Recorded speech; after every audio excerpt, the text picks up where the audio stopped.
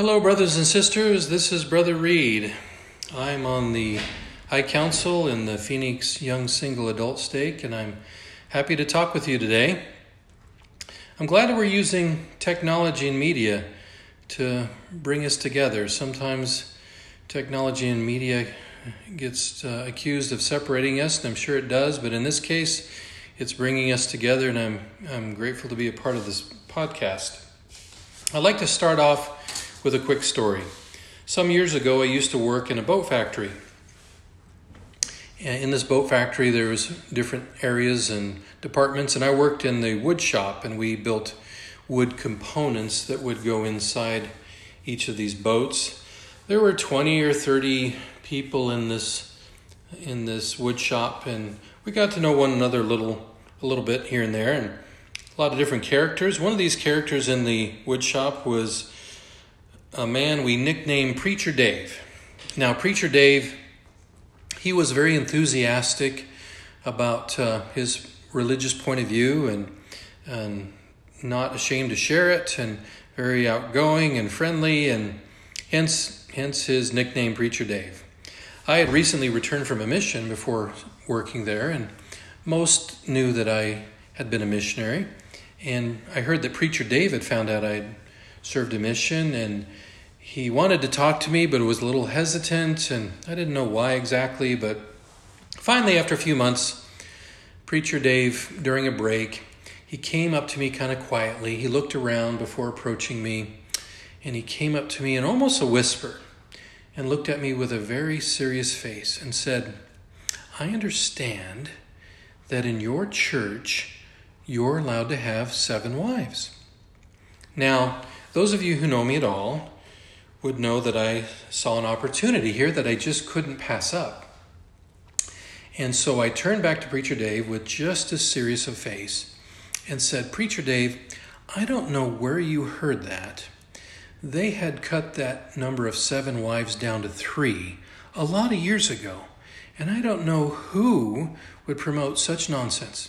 Now, Preacher Dave's eyes just lit up, and I could tell he just wanted to bolt away and just tell somebody this new revelation that he had just discovered. And before he literally ran off, I had to grab his arm and hold him and look at him and say, "Preacher Dave, I'm sorry. I'm just kidding. I'm just teasing. That's not accurate at all." And you should have seen the disappointment in his face when I told him the truth. It's very interesting to me. It was kind of a reflection of society in a ways where sometimes we just want to hear the salacious, crazy story. And when somebody gives us the boring truth, well, we're just not interested in that. And it was interesting to see that right in front of me. Now, my topic today is sharing the gospel. Now, there are those out there that with great enthusiasm and energy, they want to share the gospel in the worst way. And sometimes that's exactly how it comes across, in the worst way. I think I might have just given an example of that right now. Anyway, another way we can share the gospel is through invitation. Now, what is an invitation? It can be viewed as a suggestion of opportunity with a key component of agency. A simple invitation without coercion or force allows the hearer of the invite to choose for themselves. In recent months, our opportunity, obviously, for inviting folks has been limited. But here, as the church opens up and services resume and society opens up, I believe that the invite's going to be more powerful than it's ever been. Individuals have had time to ponder and think about important things, and they're eager to get out. We all are. And I think the invite is going to have more power than it's ever had in recent years. Now, why is the invitation so important in missionary service? First off, many might not know what the actual opportunities are out there. And with that in mind, Doctrine and Covenants 123:12, "For there are many yet on the earth, among all sects, parties, and denominations, who are blinded by the subtle craftiness of men, whereby they lie in wait to deceive, and who are only kept from the truth because they know not where to find it. So a lot of people don't know what opportunities really exist. They don't know the doors are even there when you open them up. So an invitation can be a powerful instrument in letting people know what's out there. A second advantage that the invite gives us is gathering. Now, we've heard a lot about the gathering of Israel in recent times. Certainly an important part in the latter-day restoration as it relates to gathering in 1 Nephi 22:25. And he gathereth his children from the four corners of the earth, and he numbereth his sheep, and they know him. And there shall be one fold and one shepherd, and he shall feed his sheep, and in him they shall find pasture. Now, there is a great gathering going on, and certainly as we invite and bring people together, we're part of that great gathering. So the invitation can be a critical element in the gathering. Now, as it relates to the invitation itself, the idea of inviting, I was a part of an experience as a young missionary. Many years ago, I served a mission in Central Florida, and I was probably in the first half of my mission, and during the week, once a month, there was transfer day. Those of you that have served mission know that there's a little apprehension around that day. You find out whether you're going to be staying in your area, whether you're going to a new place. That can be kind of exciting. Now, as missions go, when you've been out in the mission field a little bit, you start to hear things. Different areas can have certain reputations of being very good and productive in missionary service. Other areas can have just the opposite of struggling and not being very successful in the area of missionary service. And so you're anxiously waiting to find out where you're going and what kind of area you're going to. Well, the transfers came, and I was being transferred to one of these less productive areas. So I wasn't totally jazzed up, but I was excited for the change and happy to move on. Now, having arrived in the new area, I found that my new companion had been transferred fresh from another part of the state as I was. So we both were new and eager to get working and didn't hesitate to get to know this small town of 10 or 12,000 people. Now, we did all the things you'd expect. We followed up on prior contacts. We got to know the ward members. We began tracting all the neighborhoods. We covered all the basics with little to no success.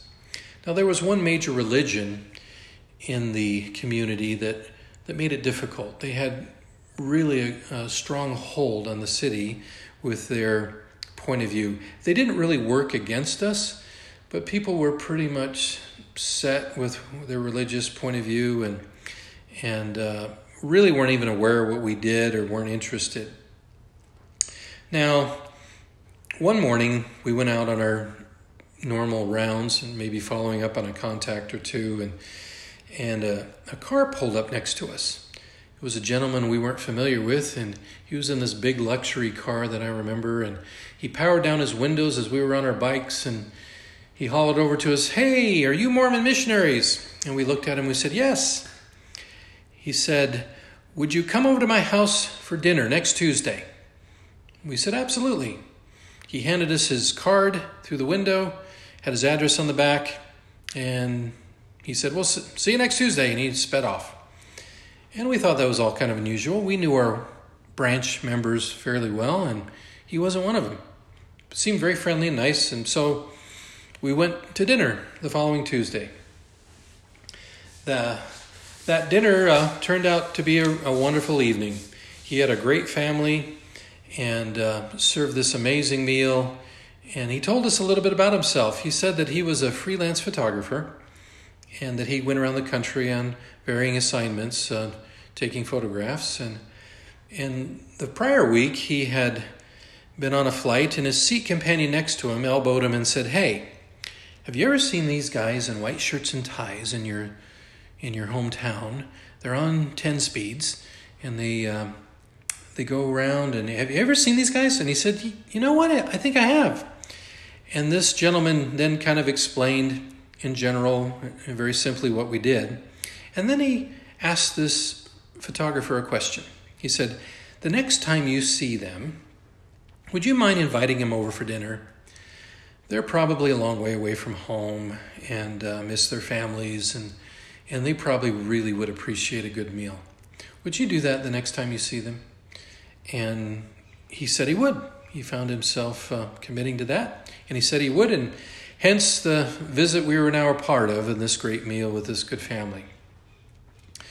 Well, the evening was coming to the close with this photographer, and although this man had no direct interest in our gospel message, he still was very intrigued with our missionary service.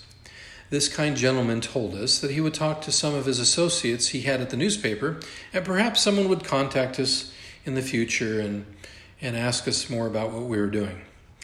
We thought nothing of the comment and went our way that evening. 2 weeks later, we got a surprising call. It was the journalist from the Tampa Tribune, wanted to set a time for an interview. We were excited for the prospect and arranged the appointment. On that day, the journalist met us with another photographer and asked if they could follow us around for about a half a day to get a feel of what we did. My companion and I agreed. So we started with breakfast and companion prayer, and they followed us through the day, asking questions, taking pictures. When they were done, they told us they would submit the expose to their editor. However, there was no assurances that the article would ever be printed. Again, we thought nothing more of it on that day and there forward, and went about our missionary work. 1 week before Christmas, we got the call. The article had been accepted and would be in the newspaper the day after Christmas. When that day finally came, we ran to the newsstands, as you can imagine, and purchased as many as we could afford.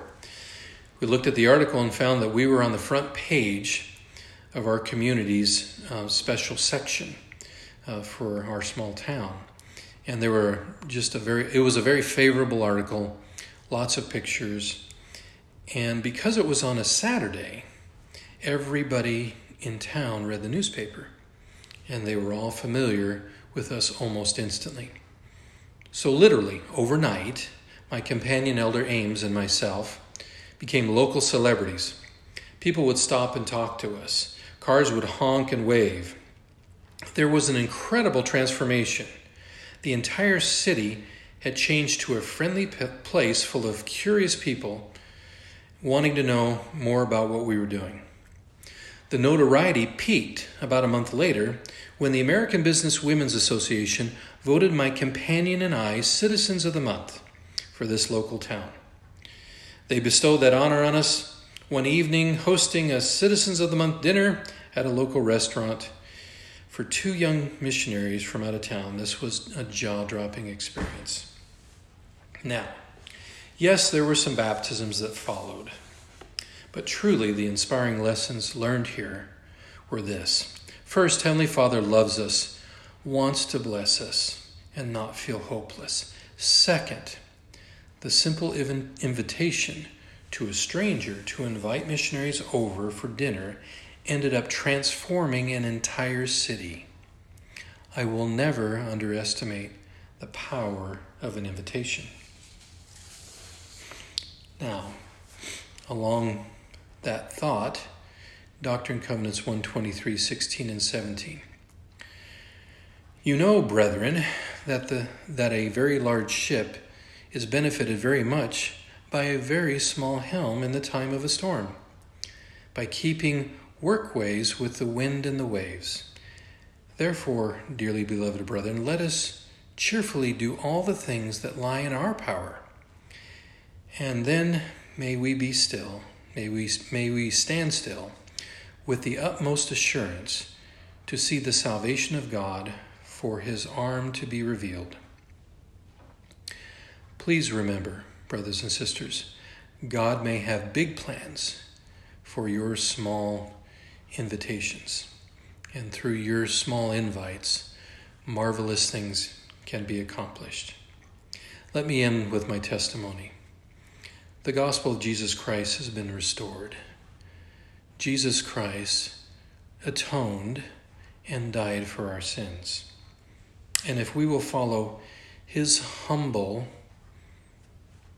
invitation in 2 Nephi 31:12, at the end of that verse, wherefore follow me and do the things which ye have seen me do. If we will follow that good counsel and follow that wonderful invitation, where we will be well on our way to heading back to our Heavenly Father. And I say that in the name of Jesus Christ. Amen.